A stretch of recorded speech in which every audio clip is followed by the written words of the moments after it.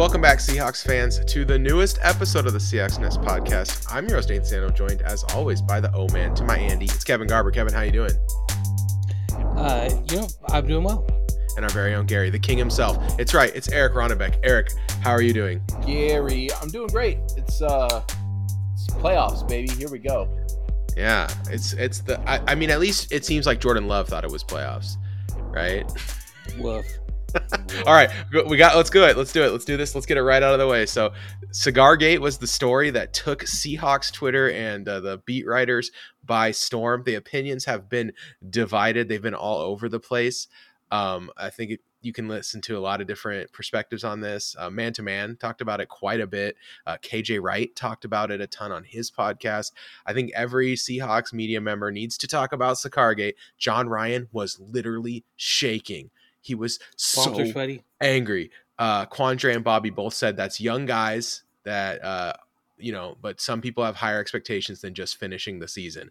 So what did KJ say real quick? What did KJ say? KJ said that that this would not have happened when those guys were there, that they had, they were an older group that, had more maturity and the expectations were higher basically. And he blamed the players, not Pete, which is pretty common with KJ's analysis of the season in general, is that he's like, these kids, and he kind of like shakes his hand at the cloud. And and am I the one who's out of touch? No, it's the kids who are wrong. Not saying that I just disagree wholesale with KJ on this particular But KJ sounds like he's cosplaying as Dabo Swinney. But KJ is kind of done a thing this season, and he's kind of, baiting, but also just always backing Pete. Okay, so let's start with Eric. Eric, as a resident boomer. I'm just kidding. Sorry. As a resident, how dare you? No, you don't even use in my Facebook. 40s and come on. That was the Devin Bush commemorative cheap shot to open the podcast. I see how that is. Hey, since we're here, the term drippy. Let's talk about that in movie club. Is it good? Is it bad? All right, sorry. How do we use the word slay? Can we say slay? Can I say Yas Queen? Eric, how'd you feel about the cigars? Okay, Cigargate was like, my immediate reaction was like, what are you clowns doing?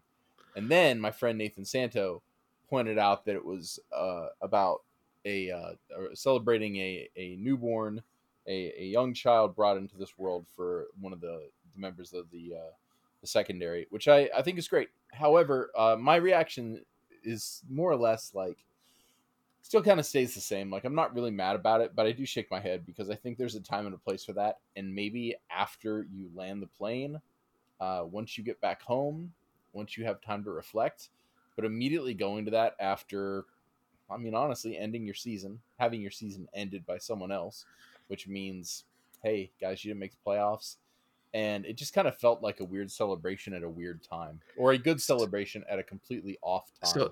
So something that's kind of floating around too is that like the baby thing came up after that. That some people are saying that they brought them because they figured, we'll win and make the playoffs, we can smoke them or whatever. And then they're like, well, we have them anyway, let's find an excuse to do it, which I think is possible.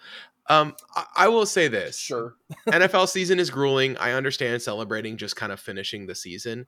Like Eric said, I kind of agree with that take in general, though. Like, the optics of it are horrible.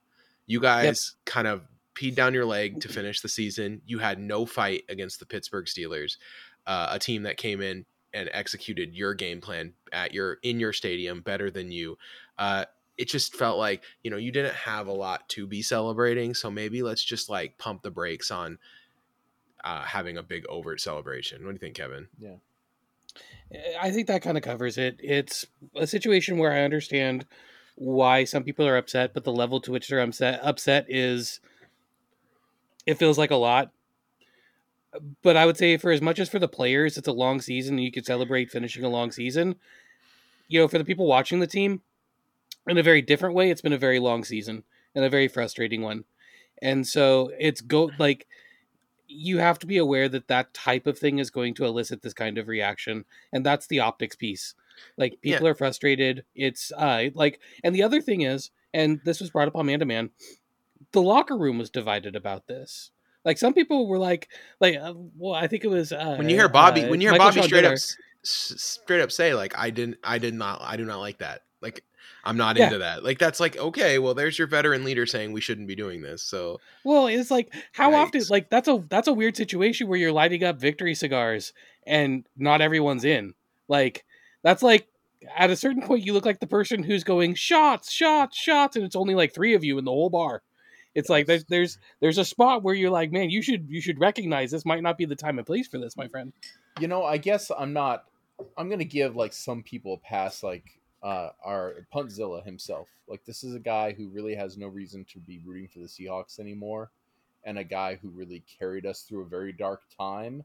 A little tease towards the movie club, but it's like it's kind of like someone who actually has a vested interest from that side as a guy who played, and I don't know. I'm just I think a lot of people are seeing the season that was squandered. It didn't come down to this one game, but this one game it's a it's a great look at our season. It's a microcosm of like kind of Yeah, where the team is at, where it's like, do we think Pete's message about competitive fire is really reaching these guys? And when you're lighting up victory cigars after a win, but a win that feels like a loss because they missed the playoffs, right? Is Yeah. that really something we should be celebrating? Like, are we competing? I don't know. It's hard to say. We do have a really young team. Even with guys like Gino and Bobby dragging the average age of our team way up because those guys are pretty old for NFL players, we're still the 4th youngest team in the league. Maybe this is a learning. Maybe this is a learning for those guys about like, hey, you know what? How should we feel about that, and how should we, you know, move forward with our team and how we compete. It's interesting. It's an interesting thing. I've said this a lot. There's been a lot of crossroads moments for this team this year, and this could be another one where we see like where the team goes from here. All right, let's talk about specifically about this game. I have one comment, and then I'll let you guys say whatever you want. You guys can just go crazy. I have nothing else to say. There should be a federal investigation into Matt Prater's betting habits of all those who are related to him. I want to check his aunt's betting accounts. I want to check his uncle's, his third cousin. I need to know his college roommate, his high school best friend. How did they gamble on this game? Because that guy is very suspicious that he missed the 2 field goals the exact same way. In this game that both would have won the game. I'm looking at you, Matt Prater. The FBI is knocking on your door right now. Like that is very suspicious. The ugliest game. Do you I have a question for you? If Pete doesn't know that the season is basically over, does he go for 2 right there? no, I don't think he does. I think I so don't think too. so either. I think that he only went for 2 because he was like, "Oh, the season's over anyway. Let's get aggressive." It's like it was like such a cool thing because I was like, "Oh, maybe Pete." And then I thought about it and I was like, "Oh, he's only doing this because it doesn't matter." Like it's like It's I like hate the this only guy. I hate this guy. it's like the cheap fake thing that Pete does.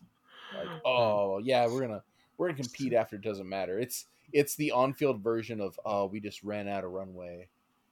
Uh, It speaking totally of like if there was another quarter. speaking of cheap competing, that fake field goal play that the Cardinals ran. Ugh. And Pete apparently called a timeout, but it was too late. I said I wouldn't say much more about this game, but that was annoying. I was very irritated by that whole situation. That play is dumb. The situation happening is dumb. The fact that they didn't give Pete the timeout is dumb. Like the whole thing, it was just stupid all across the board. His stupid son is our special teams coach. Right? Isn't that right? I don't know. I didn't think he was. No. I don't know. Who's the Seahawks special teams coach? I'm looking it up. All right, guys, give me some notes about the game. Eric, Go you want ahead. to take this? You want me? Yeah, no, I'll go ahead and take it. I guess it comes down to me. We just talked about Cigargate, but Devin Bush getting yelled at by Bobby Wagner. I don't Well think deserved too. He was being stupid. and I don't think Devin Bush is like Mr. Future with this team. But again, I feel like it's a class of cultures. Start learning how to speak Canadian, buddy. Yeah, you get it. It's clash of cultures on this team. Like there's young and there's old, or veteran and young, veteran and rookies. But I also think there's like guys that just don't get it, and the old school. And unfortunately, the guys who don't get it outnumber the old school. We can go through all these plays, but ultimately you lost your chance at the playoffs numerous times during the season. This game was a 1-point victory over a bad team, a 4-13 team by 1 point. A Like, this team isn't. a team too that, like, yeah, they've been looking better on offense, but their defense is horrible. Their sack Yes. leader has 6 sacks. Like, and their second place guy has like 3.5. This Also, look at team the cannot receiving do yards. Like, we couldn't stop. Like, look at their receivers. These are stoppable receivers that we just couldn't shut I down. actually address this for the game. They have a lot of like 5'10" guys who kill it over the middle. That is like the Seahawks kryptonite. Like They were Yes, also but Greg getting a lot of Greg help by not getting OPI calls what against about what Greg about? Dortch, Oh, actually, I will say that I hate Michael. bitching about the referees, but the referees in this game were bothering me. Like, We got holds where they're 0, dragging the guy. Oh and man, we got 0 penalties. Like they just like were basically like, hey, this game does not matter. Let's not call any penalties. Like we're not They're just calling trying to get we're not home on calling time. anything. We're not calling anything. it's just overall frustrating. Like, in this game, what do I want to say? I don't know. It felt like DK was off. Tyler Lockett's still amazing. JSN seemed lost in the offense. Not putting that on him, putting that more on our offensive play calling. Still didn't love our offensive play calling.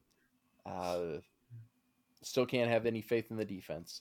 Those are my notes on the game. Yeah, Yeah. it's hard. I have a hard time blaming the offense because the line is so injured and so bad that I mean it's a problem that started before the season. We should have invested more in depth, and maybe they thought Stone Forsyth was good enough depth that it would be okay, but it Eighth would. round pick, Well, man. Why not? but that means they still gambled on Phil Haynes being healthy at all, which Yep. that's an unforgivable mistake. Like, what on earth possessed you to think that Phil Haynes was going to have a mostly healthy season? Like, what track record is that based on? Give me the empirical evidence that told you that Phil Haynes wasn't going to be injured for at least half the season. I mean, like, who are our best defensive players? Like, they're guys that we're not paying anything. We have a very expensive defense, and the money is not performing. That's the problem I have with the defense is that the guys that are getting the big bucks are the guys that aren't doing anything. But like I forget Witherspoon, about Doran because he's just high priced. 11 tackles, 3 tackles for loss. Great game, man. And then like Devin Bush has just been great. Like I love Devin Bush now. He's a good Seahawks. I mean, I know he's at the center of Cigargate, but but I think Devin Bush is a really like solid football player. Julian Love is a solid player. Like these guys that we didn't pay anything are doing better than the guys we're paying 10-15 million dollars. Except Leonard Williams, who is worth every cent. Oh, I mean, he's not even expensive right now. He just cost us a high pick. Yeah, but still, like Leonard Williams he good, played yes. up to a high. Like, you talked a couple podcasts ago about how the path might be letting Draymond go to have the money to bring in Leonard Williams, and the difference between those two players is Draymond Jones at this point in his career is a complementary piece that could be part of a good unit. Leonard Williams changes a unit. I'm not saying we necessarily are going to cut Leonard Williams. No, but if that's the choice we're left with, I think that's not that hard of one. And then we're going to go over this in depth, but the Seahawks only have 42 players under contract for next year. They have effectively no cap space, so that they need to do stuff. There's something needs to happen. Gino gets cheaper because we didn't meet the incentives, but his cap number is still like $30 million or whatever. He's cheaper, but he just misses out on some longer term guarantees. He's still expensive just next year. He's just I think the length of the contract now ages super well. Gino is nice. Well, this game showed kind of Gino's floor. Like, he didn't have a lot of time. He got it out in 2.75 seconds. His pressure to sack ratio was 0.0%. They did not get him on the ground once, despite like wonderful things like Jake Curhan managing a pressure in 5 snaps that he played.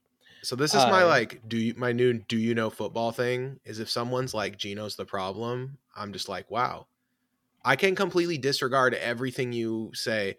You can say a lot of things are the problem with the offense, but if it's specifically Gino that you want to rag on, that guy is doing everything he can. He He's the gets the canary in ball the out coal mine. fast. He's accurate. He finds open receivers. The Seahawks scored the 11th most points per drive in the NFL this year. The problem was the defense was on the field for like 50 minutes a game. So when is Geno supposed to score? Like Yeah. And part of he that's gets that 5 situational drives a football, which game. comes down to a lot of play calling, right? Yeah. Like we saw it in this game, some of the things that we like and some of the things we're frustrated with. Gino, I know he was only 16 for 28, but he was pretty efficient in what they were trying to get him to do, kind of getting the ball out, using the middle of the field. Like he was daggers over the middle of the field, 9 for 11 for 141 yards, 2 touchdowns. He again did not take a sack on the play, or didn't take a sack on the game. But we have K9 with 17 rushing attempts and Charbonnet with 5. And I know Charbonnet is kind of dinged up now, but that is the kind of split in carries that we've been lamenting all year, where it's like, why is Charbonnet not getting a little bit more play? And I think with the injury, he's doing a little worse in pass pro, which is And cutting into his reps, but it's still like it's been a year-long problem. JSN the had offensive line had 4 targets, 3 cannot run catches. block, Kevin. The Yeah, offensive line cannot run block. That's the problem. The problem is that this offensive line creates no space for running backs, and that they like Cross is a good pass protector, and I don't have a lot nice to we say knew about when this. we drafted him for his left tackle. It's all average. Everything else is like average at best, and sometimes significantly worse than average. Like Anthony Bradford will have a play where I'm like, oh, that was a nice play, but then he'll have 4 where he just doesn't do anything, and it's like, okay, well, that's Totally where misses the blitzer. Yeah. it's like. Yeah, well, This didn't he is the one Doesn't who pick threw the anyone up. lookout block, or was it Phil Haynes that threw the lookout block against the Rams and got Geno murdered? That was Phil Haynes, I believe. yeah, that was Okay, yes, the way where she tried to kill Geno. That was great, wonderful. former future XFL star Phil Haynes. Yeah, and I mean, I think we're moving towards parting ways with Jamal Adams. Even though Pete was very complimentary towards Jamal, they asked him in the thing like, who's the first player you can think of that you want to compliment or that had a great season? Like Jamal Adams, his attitude was so. It's like, come on, dude. Shut up, man. Are you Come trying to like on. retain some kind of trade value here? I don't understand. That what you're feels like a talking. little bit of a kiss of death, though. It's kind of like when the owner comes out and has like a statement of support for the head coach, which is basically just like acknowledging, yeah, we're probably gonna fire his butt. Like earlier this season when he like was basically like, yeah, Waldron and Hurt, man. Like we did the light burials of both of them. Yeah, The defense, I don't know what the offense. I think if they ran it back with this coaching staff, and Geno, and then they just invested in offensive line in the offseason, I'd probably be like feeling good about it. It was a close to top 10 offense. You'd be feeling good, but would you be feeling great? No, I would love to fire Waldron for someone who's more creative. But like yeah. if I'm stuck with it, like if I'm stuck with Waldron, I don't think it's the end of the world. If Pete is like in a mode where he's like, I need to make one big change to shake things up, I want it to be on the defensive side of the football. The problem is that Pete Carroll's a defensive coach who does not take control of this defense. We've now run through a bunch of coordinators in a row that are all internal hires. It was Chris Richard to Ken Norton to Clint Hurt, right? These are all guys that were Pete guys. They came through our system. They came through our team. We fired all of them. None of them have been able to fix the defense. It's time to look elsewhere and for Pete And none to of them take have been able to do well elsewhere. If we are going to fix the defense, Pete needs to look outside of his bubble and like really let that person cook. He needs to try to let someone else come in. I think the way he was going to try to do it was Sean Desai, but I don't think there was enough time there. Right? Like we tried to kind of switch into some more Sean Desai style concepts last year, and obviously Desai flamed out spectacularly with the Eagles this year, so maybe that wouldn't have worked either. but he was trying to bring in some of those Fangio concepts. Yeah, he was trying to bring someone from outside the bubble in to kind of doctor up the defense and do something different. And I do think he had the right idea there, even if Desai was not the right guy. And he's not the only person who was high on Desai. That guy was a very popular, wanted, desired coordinator all around the league. So it's not, just him being like, oh, I think we need to find like one of these ex-player types. We need to find one of these guys. Who's the next Mike Vrabel? Who's the next D'Amico Ryans? That's the kind of thing we need to do here. Is we need to find who's the next one of those guys who can coach our defense. Hey, who's available? Mike Vrabel. I wish. Mike Vrabel is going to be the head coach of the Patriots. You could just book that one. I know. That's just go ahead and file that now. Yeah, write that in there. And they're going to give him a brand. Is Wade Phillips available? Oh my gosh, he's 'Cause- got to be like 100 years old. Because here's How the thing, old do you that's think a Wade joke. Phillips is right now? He's 94. If Do you he's know- still alive, Seriously, but he's like 78 or something. Do you know who is available though, Eric? When you said you're talking about Wade Phillips, the guy who replaced him and then took the Rams to the defense to the Super Bowl, which is Brandon Staley, and that's the kind of thing they think they should do. They should go to Staley and be like, "Hey, we'll back my up the joke money." just panned out a great idea. That's amazing. I'll take it. Because Brandon Staley, he Yes. got a lot of flack, but he doesn't get to decide if we go for it on fourth downs. So he can't ruin everything for the Seahawks like he did. Wait, for is the he Chargers. gonna throw terrible flags for no reason? No, I think Nope, I think nope, not allowed to wear I them. think Brandon Staley can come in and do is like build a strong defense around some of our players. Like we do have good players on this defense. Devin Witherspoon is a perennial Pro Bowler. I'm pretty confident. Tariq Woolen is still someone you can mold into a very good cornerback. I know we saw a lot of ups and downs this year, and we ended on an extreme high with him running over and sticking his hand down his pants towards the Arizona crowd. So A+. I tried so hard to pause that and take a picture for the Discord, but my TV didn't cooperate. That was oh my god, Marshawn so S. Did that count as a fumble recover? Because he definitely got his hands on balls on the field. All right, so let's go to our overall season view, even though we've kind of already been scratching the surface on that. Let's start with the schedule. This was an extremely hard schedule, top 10 difficulty schedule. Every team that beat us was ahead of us in DVOA. So we went into the season at negative 0.1, which I think is like perfect. If it So we're the good bad team? The only thing that could have been more perfect is 0.0. That would have been perfect because it was the most mid team I've ever watched. So average, so frustrating. Except the Rams. The Rams were right below us, but only because their kicking has been a disaster. Their special teams DVOA is 32nd, and it's like negative 10 because they've had such a disaster in the kicking game. If you take that out, they're like way better than us. Well, So, and negative 10 is really bad. To give comparison, do you have the DVOA in front of you? I can open it up Because second or third worst is going to be like negative 4 or something. Negative 10 is bad. Okay, let's see. Special teams DVOA. So they're negative 9.2. The second worst is negative 3.2. There you go. Yeah, that's what I mean. Like that's impressively bad. And then the best is positive 4.2, which is the Eagles. So yeah, it's impressively They're bad. A statistical outlier. Yeah, so I wouldn't say the Rams are better than us, even though DVOA because their kicking's been a disaster. But they switched kickers and stuff, and I'm sure it's fine now. So yeah, we were impressively mediocre, finishing the season 16th in DVOA, negative 0.1. Yeah, all the teams that beat us were better than us.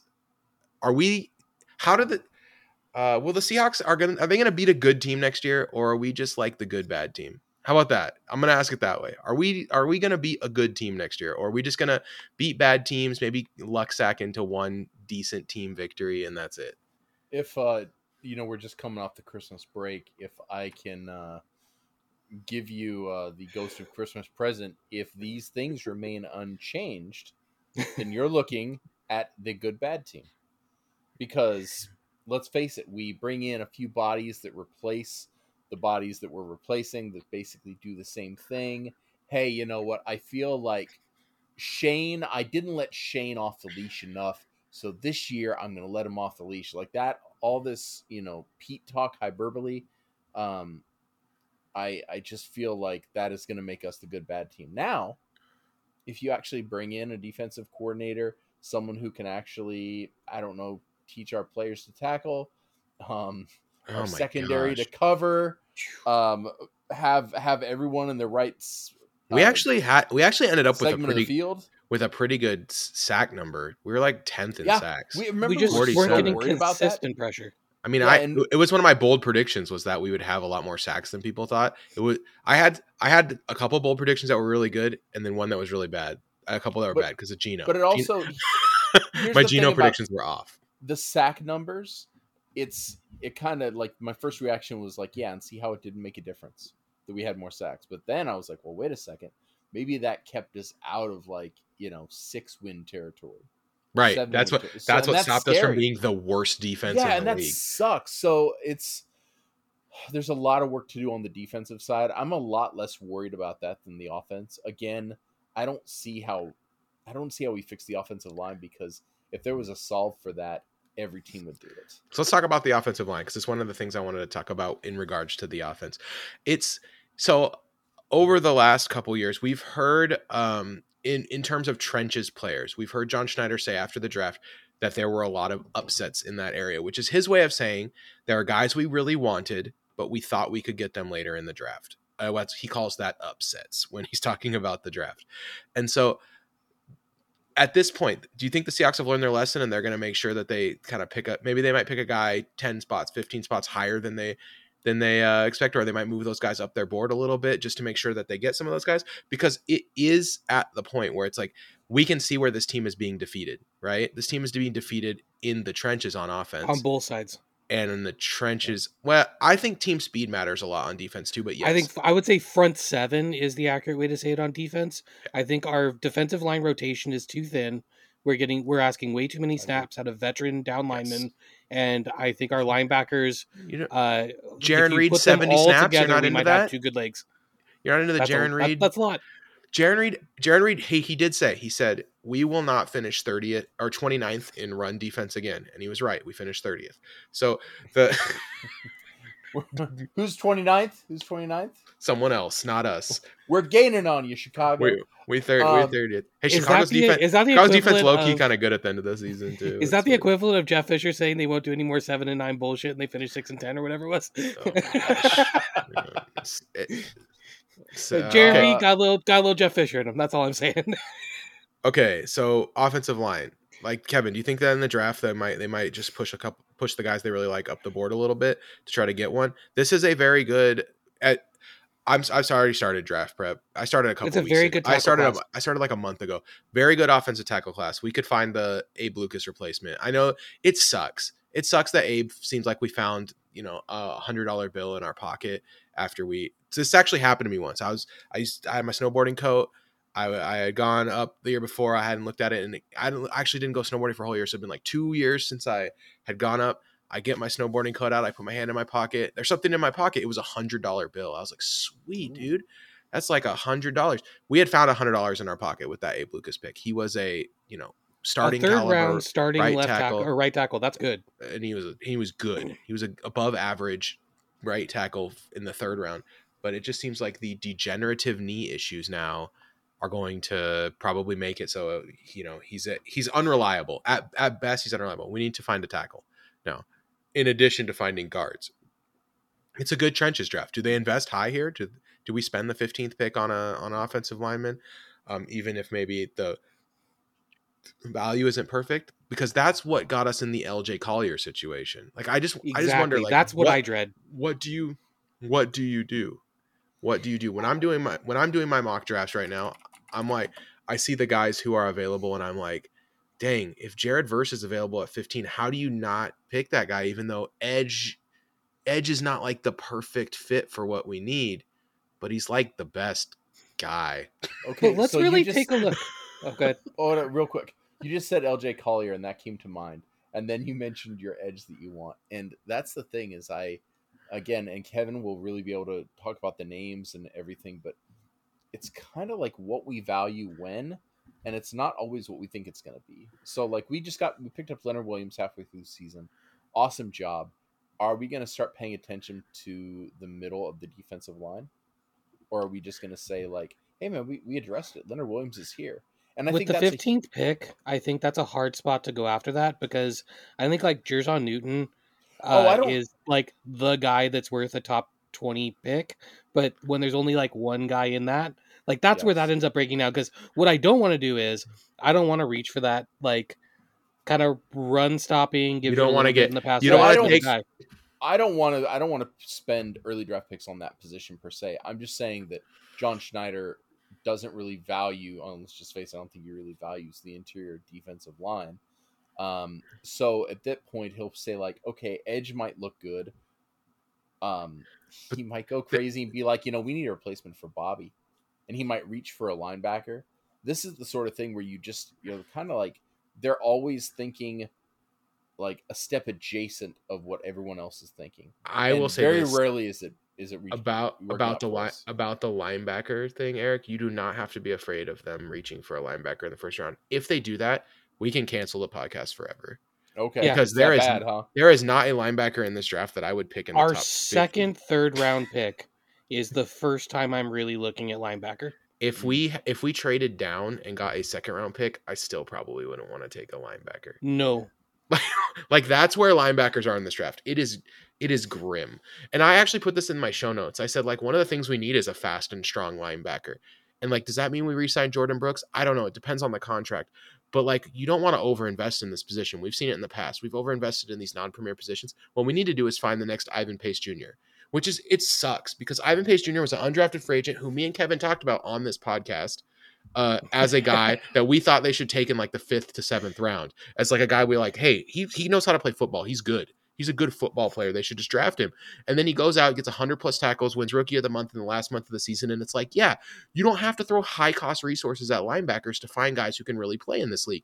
Like, guys can get 100 tackles in their rookie year just coming out of Cincinnati and play, and not even playing the whole season. He didn't even play like the whole season. He missed games. So it's like, throw low-cost resources at linebacker. Just get like 3 or 4 guys that you think can really play football. And not the kind of guys we got this year, where they went out and they got just these crazy athletes. And then they're like, oh, maybe we'll find a diamond in the rough that way. Go get guys who can just play football. Like guys who know the position, who can play, because we don't need the next I don't know, who's the guy? Fred. We don't need the next Fred Warner right now. We just need guys who can go out there and just run with guys a little bit and like play. Prime Corey Littleton. Like, we just like a guy who can play ball.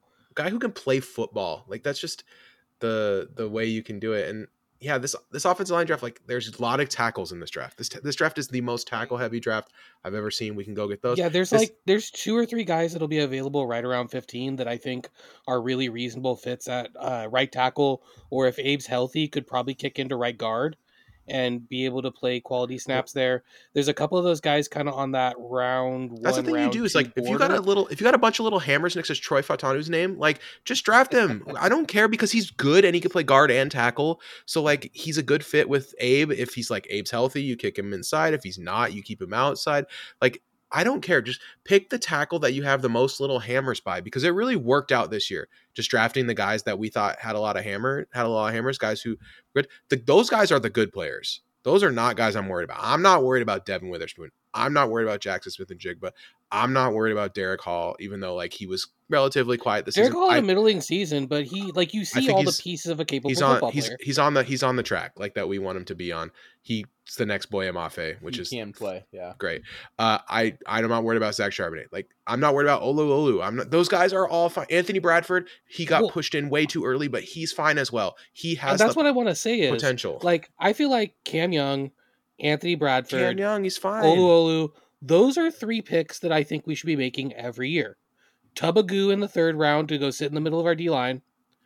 And just a couple of, I have played 1,000 snaps on the offensive linemen. As Eric always likes to say, you need that refrigerator. You need that washing machine. You need that washing machine. Absolutely. You need him. Always. Who's the guy who signed with Tennessee that we got out of Ohio State? He played tackle and a little bit of guard. I can't remember his name. We had him up until 2 seasons ago. Are you talking about Jordan Roos? No, guy who actually played. Oh, that's definitely not Jordan Roos. That's definitely not Jordan Roos. He looked cool though. Jordan Roos always had like really cool pregame outfits, and he looked like a character from Game of Thrones. Like he was pretty cool. I don't know. I'll see if I can get it in a minute, but I'm not that worried about it.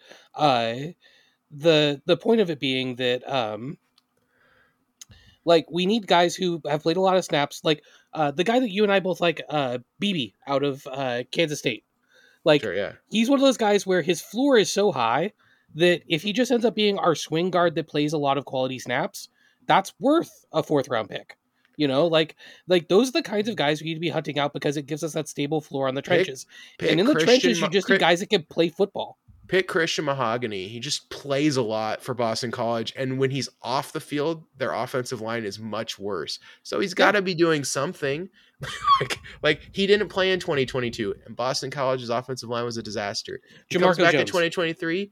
and they're fine. So yeah, like just pick some guys who can play football. I don't even care. Jamarco Like, Jones is who I was thinking of. Yeah, picking up a Jamarco Jones every year is not a bad thing. Like, hey, no. this guy could just give you snaps. And then every once in a while, that guy ends up being, an Evan Brown, who's just like a quality starter for a while. Or like, and so if we have the same offensive line offseason we did this offseason, where we get a quality guy in free agency like an Evan Brown that could just give you a really solid average to above average play at one position, and we draft two capable guys, like those are the kinds of things we should be doing over and over again, and because you got to keep the floor of your offensive line high. and On the defensive line, it's the same story. unless we're picking at 15 and everyone has talked themselves out of Jaden Daniels or Drake May or Caleb Williams, yeah, don't pick a quarterback. Like, I'm just saying, don't pick one. Just, if you're going to do that, just take like a really high upside dart at like a Jordan Travis or a Cam Ward or a Joe Milton. Put that guy behind Geno and hope that he turns into a dude. Because that kind of stuff is, I think, an okay way to do it. You might find the next Jake Browning, who I watched him in college and thought, he's not good. But he developed over time in the NFL. He developed over time in the NFL, and now we see him. He is a useful NFL player. He's like the 23rd best quarterback in the league. He has value. Find the next guy like that, guy you can take at the end of the draft, guy you can just bring in and develop behind Geno, because we have 2 more years of Geno at, I think, a pretty reasonable price that we can use to kind of throw those high upside darts at quarterbacks. I'm not saying don't draft a quarterback at all. I'm saying don't draft a quarterback with any of our first 3 picks. Unless we think he's the dude, and then take him with your first one. Unless he's absolutely otherwise, him. Build the system around it. Yeah. Because if we end up taking, Jordan Travis and he develops for a couple of seasons, and in those couple of seasons, we're spending 2 or 3 or 4 top 100 picks on the front 7 on defense and on improving the offensive line, then you can have somebody who's basically just Geno again step in, and the team's going to be really good, because you can have someone who's basically Drew Lock, and the team will be really good. Well, no, because you have to know where the ball's going when you throw it. I mean, look at there's some guys winning football games right now who I'm not sure that. Your Josh Allen notes have been added. Thank you very much. I appreciate it. Yes, I don't know if he knows where the ball's going exactly. In fairness, that's not a lack of arm accuracy. That's because he always has double vision from concussions because he runs into the defense head first. Yeah, well, that's an unsustainable way of play. Unsustainable. All right, so, okay, so we've talked a little bit about the defense. Waldron. Okay, let's do it gladiator style. Thumbs up or thumbs down. I'm gonna say thumbs up. I'm keeping him. Eric, what are you gonna do? I need to see. Wait, you're gonna do this? You're gonna do one? He did a thumbs medium. He's giving me the. Thumbs down. Thumbs down, man. No way. He's executing Waldron. Do I have to be the obligatory guy that says thumbs down was actually the keep, or? Oh God! Historical accuracy. Deal with it. Nerd. Okay, Kevin. Waldron. Thumbs up or thumbs down? Channel your inner Dave Bautista. The thing that's terrible alone. The thing that's terrible about it is, if I'm going to do my inner Dave Bautista, I have to have tiny glasses. The thing that's terrible about it is you're basically going like, how much do you value the 15th best offensive coordinator? And it's like, man, I don't know. Like, I feel like we kind of have to clean house under him to an extent if we keep him, because I don't think the messaging really worked. But if we clear house underneath him, I don't really know if that improves anything. So I'm inclined to say get rid of him, but I don't hate it if we keep him. Okay, so we're going 2 thumbs down, 1 thumb up. Geno, thumb up or thumbs down? We obviously have the out that lets us get rid of Geno if we want to, and only touch on him. But this is a universal thumbs up. I can see thumbs. Geno, yeah, there's nothing terrible about Geno, and he's not like the guy that's going to bring us a championship, but he's like if you can get the bridge guy. If you can get the team around him, but right, he's supposed to be shepherding us through the rebuild and keeping us competitive, and he is doing exactly that. He is shepherding us through the rebuild and keeping us competitive, and I respect the hell out of it. Okay, let's go to the defense. Clint hurt. In or out? Out. Thumbs down. I feel like it's got to be a thumbs down for me. Jamal Out. Adams. And the big thing is on Kurt has to be out to me because I feel like that was where the team was most divided. I don't feel like the right hand knew what the left hand was doing on defense all year, and it was painful. Jamal Adams. Jamal Adams. Eric, that was the most aggressive thumbs down I've ever seen in my life. Well, I mean, Kevin wish he gave had double two more thumbs hands. up. Yeah, so I can give him 2 more thumbs down. Kevin had the double thumbs up for Gino, and I kind of felt like, yeah, I'm with Kevin. There's 2 thumbs up there. So I just wanted to be very clear on how I feel. I mean, let's be honest. So you're the Gene Siskel to Kevin's Roger Ebert right there. Looking back, like, man, Gene Eric, Siskel, you don't have any pictures of your wife on social media, do you? This is true. Hey, let's be honest though. He had a great attitude, and of all the guys with all the attitudes, Jamal Adams had the greatest attitude. The biggest. That was little Pete-ism for you. Was he on the sideline for the last game? I couldn't. I thought I saw him once, but I don't know.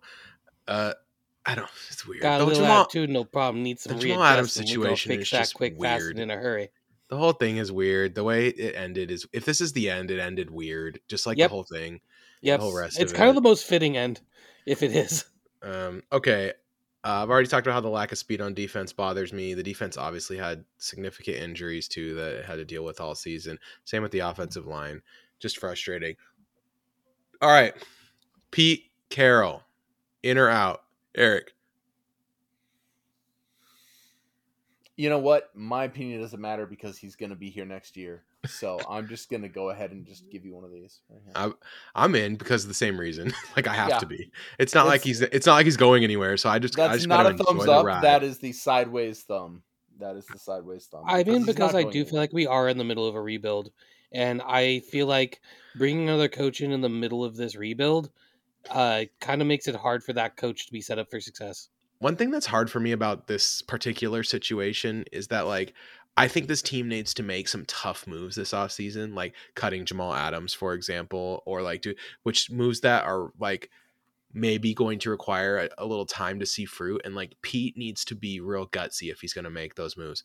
I will respect the hell out of Pete Carroll if he makes those moves, even if like I don't agree with, like his decision to go for it or not on 4th downs or stuff like that. Like things that annoy me about Pete, his terrible challenges because he said he does it because he's competing, whatever that means. So like I like all that goofy stuff. Like I love Pete Carroll. I do not respect it. Think you know what that means. What does it mean? I had to challenge that play because I was competing. What? Well, I mean, he's competing for most lost challenges in a season, duh. Is that like the kid who doesn't know the answer but just wants to look like he's thinking hard? Because that's what it comes across as. I do think Pete Carroll is at a minimum here until Jody Allen in 2025. Everyone seems to suspect that she's going to sell the team in 2025. Yeah. I think Pete Carroll goes to that point, which is also the end of his contract. And then the new owner will make a decision on who the next like kind of leadership group for this team will be. And we can all just pray that it's not Jeff Bezos. So, okay. Anything else there? No. The other third of it is Pete and John have shown that they can build a roster. Yeah. And so part of the thing that makes me more comfortable giving them leeway. And we've had back-to-back solid drafts. They can do it. Any way you slice it, like they've had back-to-back like pretty solid drafts. There are now pieces on this team that are good NFL pieces, and it's because of their drafting the last 2 years. And some good free agent signings, like bringing Reed back was good. Nwosu was a great pickup. Evan Brown was very serviceable. Like I would say overall, these last two off seasons. Yeah, Julian Love. These last two off seasons are a far cry from signing everyone who failed. In my head, man. I was getting so mad at Red Zone because like I'm watching Red Zone and I want to know what's going on in the Bears Packers game. I have Red Zone on one TV and I have the Seahawks game on my other TV, and I'm like, show me Bears Packers on Red Zone so that I want to like know what's going on. So I'm keeping a Red Zone, but they kept showing 49ers Rams. It's like this game is all backups and has no playoff indications. Why are we showing this? After Puka Nacua broke the record, they should have never showed that game again. like there's no reason to come back to this game. It's like it's ridiculous. My thing is basically Evan Brown is as far away from the Luke Jokel signing as you can get. And that's a really good sign to me. Like it's kind of, we have an inverted bell curve, and I want to see where it tops on PCJS off seasons. It bottomed out with Luke Jokel, and now we're looking, somewhere between Luke Jokel, LJ Collier, and D. Eskridge. We bottomed out. I'm looking for where the top is on the other side of the bell curve. Yeah. All right. You guys ready to head to the money zone? Yeah. There are many ways to support the CXNS podcast. The best way to do so, patreon.com/CXNS for as little as $1.24 a month. Join the Discord. Come hang out with us. Spoiler alert, it's going to be the only way to hear to us for a couple weeks. We're going to take a couple weeks off. We're going to come back in the week between the Super Bowl and the after the Senior Bowl, but before the Super Bowl. So we're going to talk about what happened at the Senior Bowl, give our feelings about the playoffs, probably mostly discussed. Do you guys have a rooting interest in this year's Super Bowl? Or this year's playoffs? I don't. I'm interested to see what the Lions do. Let's go Lions. Let's go Browns. As soon as the 49ers lose, like, no, I'm not sure. Let's go Browns. Never let's go Browns. No. Hey, that Deshaun franchise Watson is out. Deshaun Watson is out. And the franchise still did that. They still did that, though. Yeah, but the fans didn't. They don't deserve playoff Flacco. Oh, Flacco's been so great, though. Flacco's fun to watch, and I do love that, like, that people when last week he's sitting on the sidelines and it's like, hey, he doesn't seem phased at all. It's like, yeah, he had to practice against Ray Lewis and Ed Reed. Of course he's not phased by this. Come on, man. This guy's a legend. Living legend. Yeah, and then they threw out Jeff Driscoll last week. See, how is Jeff Driscoll still in the NFL? Must be good hang. I don't know what's going on there. Yes, that will be my answer for every backup quarterback question. Okay, so anyway, it has been an enjoyable season. Enjoyable Day ride 3 this quarterback. Which one are we drafting? I don't know who's the best hang.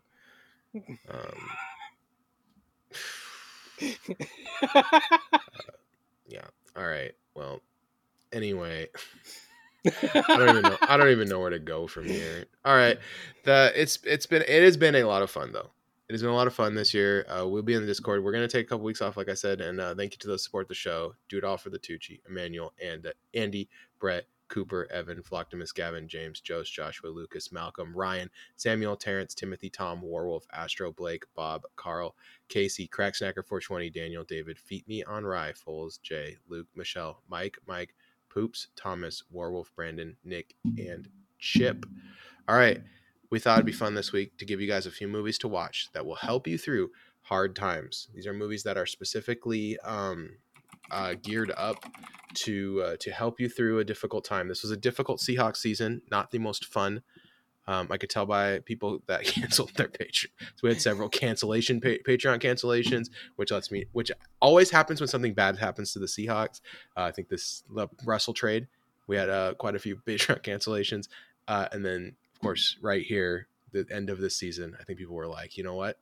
I am done for a little bit with the Seahawks. I'm not going to interact with them. I'm not going to interact with the Seahawks for a little bit. So, you know what? Fair. Completely fair. So, okay. Movies that help you through hard times. I'm going to start.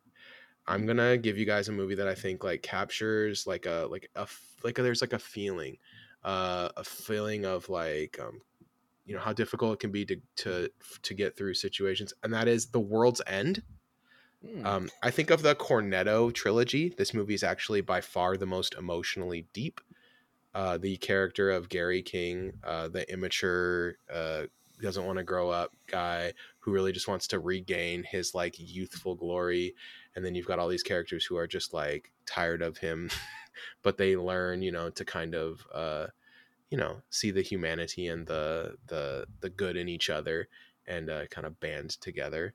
I think this movie rules. I think it's underrated. The first time I watched it, so, okay, I'm going to say this. The first time I watched it, I was like, that movie was just okay. But I watched it as part of a Cornetto trilogy marathon that ended with The World's End the day before it came out. So it was like a special. It takes such a hard left at the end, like in that movie too.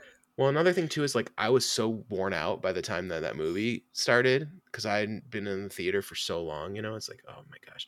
So I rewatched it like maybe 5 years ago or so, and I was like, this is the greatest. It's it's way better than I remember. And then now I rewatched it this year, and it's just, this movie just it captures like a real like emotional beat for me that I think Still your is thing. really interesting. And yeah, um, that's my pick. All right, who wants to go next? I'm good. Go ahead, Kevin. You go for it. Okay, I got a good playoff because one of mine is Hot Fuzz, another part of the Cornetto trilogy. I like this because it blends a lot of genres that I enjoy.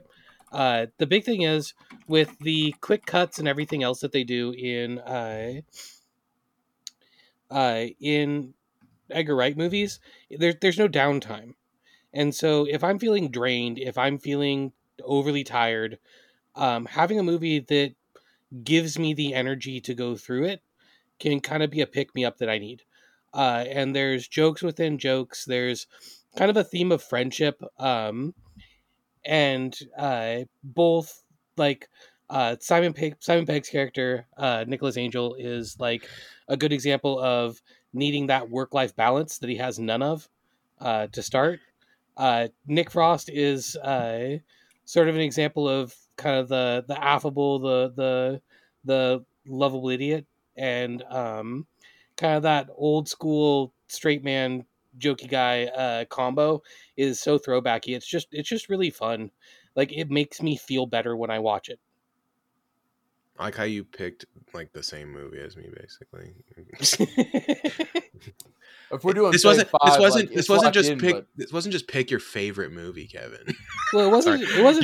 You told me I was supposed to make fun of your pick, so I'm going for it. You just want, And we're you just doing want- each of our top five, not the Fave Five, right? Or am I off? No, we're doing a Fave 5. yeah, Oh, it's we're Fave doing a Five. Fave Five. Oh, I Yeah. thought we were each doing 5 movies. Then No, I'll go no, something that's- different, so it's that's not so the same long. shit. You Oh, know, this is the kind of week. I thought you were trying to feed into me like because you told me like, hey, just make fun of my picks like you did with Dread. That's what you said in the pre-show. Yeah. And I was like, all right, here we go. I'm gonna have to try though, because Hot Fuzz is actually a good movie. So I don't know. Okay, so then I don't know if it's like the best movie for for this particular list, because it's just like a good movie. But it was number 5. I get it. It was number 5 on your list of 5. Yes. This makes a lot more sense now. Everything's coming together for me. Go ahead and give me Okay. your pick for the Fave 5. Then I'm doing an oft mentioned. Actually, I'm going to pivot. I'm going to do Pivot. the 36th Chamber of Shaolin. Oh yeah, there we go. Sweet. Because Very offbeat pick here too. one reason for that is it's about somebody kind of facing adversity and overcoming it, which is something I like when when you're experiencing those hard times. The other thing is that the pacing on this movie is excellent. It's basically a giant training montage that's interrupted for the occasional fight. And that's another one of those, when I tend to feel down, I tend to feel worn out. And so this is another movie that gives me the energy to get through it. Thoroughly enjoyable experience. I say this movie is like 90% training montage. Just so you know, Delightfully. it's so weird because like, how do you structure a movie like this that's like 90% training montage, but it so captures good. but it captures the spirit of what we need, which is like sometimes you got to work super hard to overcome the odds. And you know what the Seahawks need to do this offseason? They need to work super hard if they're gonna get better. So you know what? I agree. Compete. Very fitting for this. And yeah, he goes and competes against all the schoolmasters. Yeah, that's perfect. It's perfect for this list. All right. Now I didn't make fun of it though. Dang it. You can't make fun of this movie. It's too good. it's also, yeah, it was hard to make fun of than the other one because it wasn't. The other one was easy because it was like exactly the same as my pick. Okay. All right. Eric, what you got? Put a movie in. I kind of thought I'd go mindless here, but then I was like, no, like you guys, I like the overcoming things. I'm gonna go Django Unchained. Django. Not only is this movie slaps, this movie has so much variation in it that if I get up and leave it on and come back, it's in a completely different part of the movie. It can feel like a different movie. I like that a lot because sometimes I'll be like, oh, I put this movie in for this scene or this time in the movie, but I'm not there yet, and I still enjoy it. Certainly overcoming odds in that movie. The violence is fun. It's light. For as heavy and as violent as it is, it's so entertaining and funny. plus there's just a lot of great one-liners, and Leonardo DiCaprio as Calvin Candy is the perfect villain because the perfect villain makes you like him and despise him at the turn of a hat. And yeah, that's my pick. All right. And producer Brett loves it. Okay, here we go. We gotta put movies out there for the co-movies. All right, I got first suggestion. Eternal Sunshine of the Spotless Mind. Just a movie that really excellently deals with like loss and love in an interesting way. I would also like to forget this season. Good job. The way we all love the Seahawks, and we deal with the emotion of losing and all of that. I think that is a really pick the The Fellowship of the Ring. Because it's a movie that deals with like friendship. It's a movie that deals with like friendship and like togetherness and like overcoming adversity, and I think all of those things are themes that you need to time. This Good Will Hunting. Just like really like about self-belief and believing in yourself and understanding that you can do stuff. I think those would all be excellent choices. I'll give a softball to Nathan here for a list like this. Go ahead. Overcoming great adversity through the sheer power of sarcastic commentary is what this podcast is all about. Interstellar. Nominate The Martian. Oh yeah, The Martian's better than Interstellar. The Martian is all about snide comments as you bitterly psych yourself up to not die, which is kind of like what every Sunday felt like this year. Yeah, I can dig it. My choices are all about hope and overcoming something with the prospect of it getting better. Eric nominating Hope Floats. Shawshank Redemption. Are you guys familiar with The Notebook? No. Just the first disc of Pearl Harbor. So we had can I say something about this real quick? We had a friend in college who would just like watch The Notebook and cry. Like a friend who lived in our dorm. What was her name? I'm not gonna call him out like that. No, that's why I made that joke. No, my movie is Into the Spider-Verse. Oh, it's a good one. Oh, or wait, is that the first one? Is that the first one? Yes, that's the first one. The sequels are just like partially Into the Spider-Verse. 3/4 of the way into the Spider-Verse. We're getting some Planet of the Monkeys vibe. What about Shawshank though? That was actually wasn't like a joke. Like, what about Shawshank? I like Shawshank, but Shawshank is like, you made it. Not one person hates this movie. I'm gonna retire you forever. I like to say that Pete Carroll fought the good fight that day. How about Rocky? You guys got anything for Rocky? What about Rocky? Which one is where the robot? I mean, sure, Rocky 4. Why not? How about the Rocky series? As long as we ended at 4, how's that? That works. Just the whole series. We're just putting the whole series in. What if you ended at 4? When Rocky accomplishes world peace, the movie's over. The series is over. It's done. Because you got the robot, you got the war against Drago, you got Clubber Lang. You ain't so bad. You got 2 fights against Apollo. What about Whiplash? He overcomes all the abuse from J.K. Simmons. We got to do a movie club just on Whiplash because I've watched this movie like more or less 3 times in the past few months. Really? I got so many thoughts because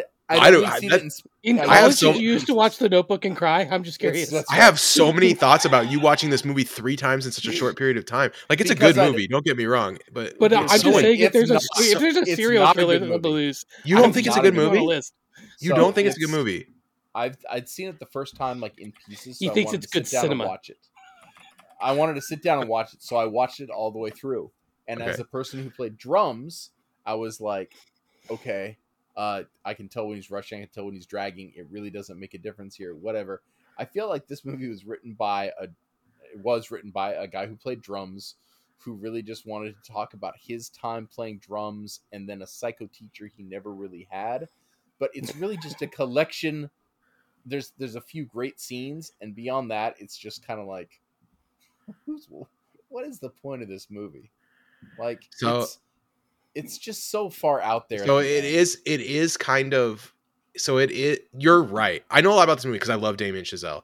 So this is about to turn into the Whiplash movie Sure. club because I have a lot of so when he was in high school, Damien Chazelle was in like a super competitive band, okay, and he like had a strong sense of dread about being in this band because another good calm down movie. because the conductor was like his band instructor, but he said that the band instructor pushed it further than J.K. Simmons in the movie, and was Which I was think like could be some- was exceptionally known for his like harsh behavior of the band members, and so he wrote the film like he said like he had this great feeling of frustration because he wanted to make La La Land. That was like his dream script. Like he wrote it and he was like, this is the script that I've always wanted to make. This is my movie, but he couldn't get anyone to like take it or like let him make it. So he channeled that frustration. He's like, what was the most frustrating thing that ever happened to me?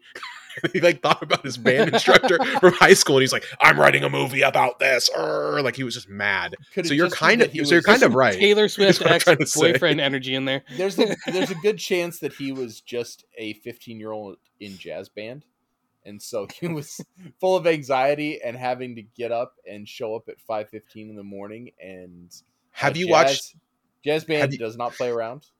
Have you watched the short film No, that It's he an made interesting first? watch. The short film, I'm not, because it's not J.K. Simmons, which is the only reason I enjoy Whiplash. I think the short film is like it captures the holistic experience in a way that you don't even need to watch the whole. Like you said, Also, like you said before, what's good about the main character? Name one good thing about Miles Teller's character? I hate Miles Teller, the actor. So I it's know like you hard hate for him. me. So It's what's hard for good me to about the character? His character sucks. His character is a complete shitbag. The entire movie, he wants to be great. I feel like that's supposed to be the point, is that he like the constant like mental abuse of the situation drives him into all of his worst tendencies, which makes him like self-actualize as the worst version of himself, which is why I would never watch that movie like a second time. Yeah, but I guess there's no arc for his character, and I have a problem with him winning at the end. I mean, It's- there's an arc as in that he gets, but I would argue that he doesn't win. He gets worse and worse. At the end, he is no, because he gets J.K. the bad Simmons. guy going. And doesn't he actually get gets thumbs his up, like but should. he gets his like dad's approval too. Yeah, Like it's at the who end of the both movie. suck. yeah, it's just Congratulations, you're a jerk in a sea of jerks. Are Good you job. are He you, lost are you, the girl, are you but really he- talking trash about Paul Reiser on this podcast right now? mad about everything. This is Starring the wrong. Kevin This is Garber. the wrong podcast to talk about Paul Reiser, my friend. Mad about Paul Reiser. So- Okay, so our fave five, we're gonna go with Not Whiplash. we're gonna go with Lord of the Rings, Fellowship of the Ring, and like that. Scent of a Woman. I'm pushing. Wow. If I had a flamethrower, wait. If I was younger, I'd take a flamethrower to this place. If I had a flamethrower, I would be I'd- younger in this place. I would be younger, and then I'd go get another flamethrower. All right. Seriously though, the I'm pushing the Martian hard on this one. I think it's the right move here. It's fine, sure, whatever. We're so off base right now. Okay, we will Sorry see you to guys. everyone's ears. We will see you guys on February 4th. For Eric, for Kevin. Have a great playoffs experience. Go Hawks.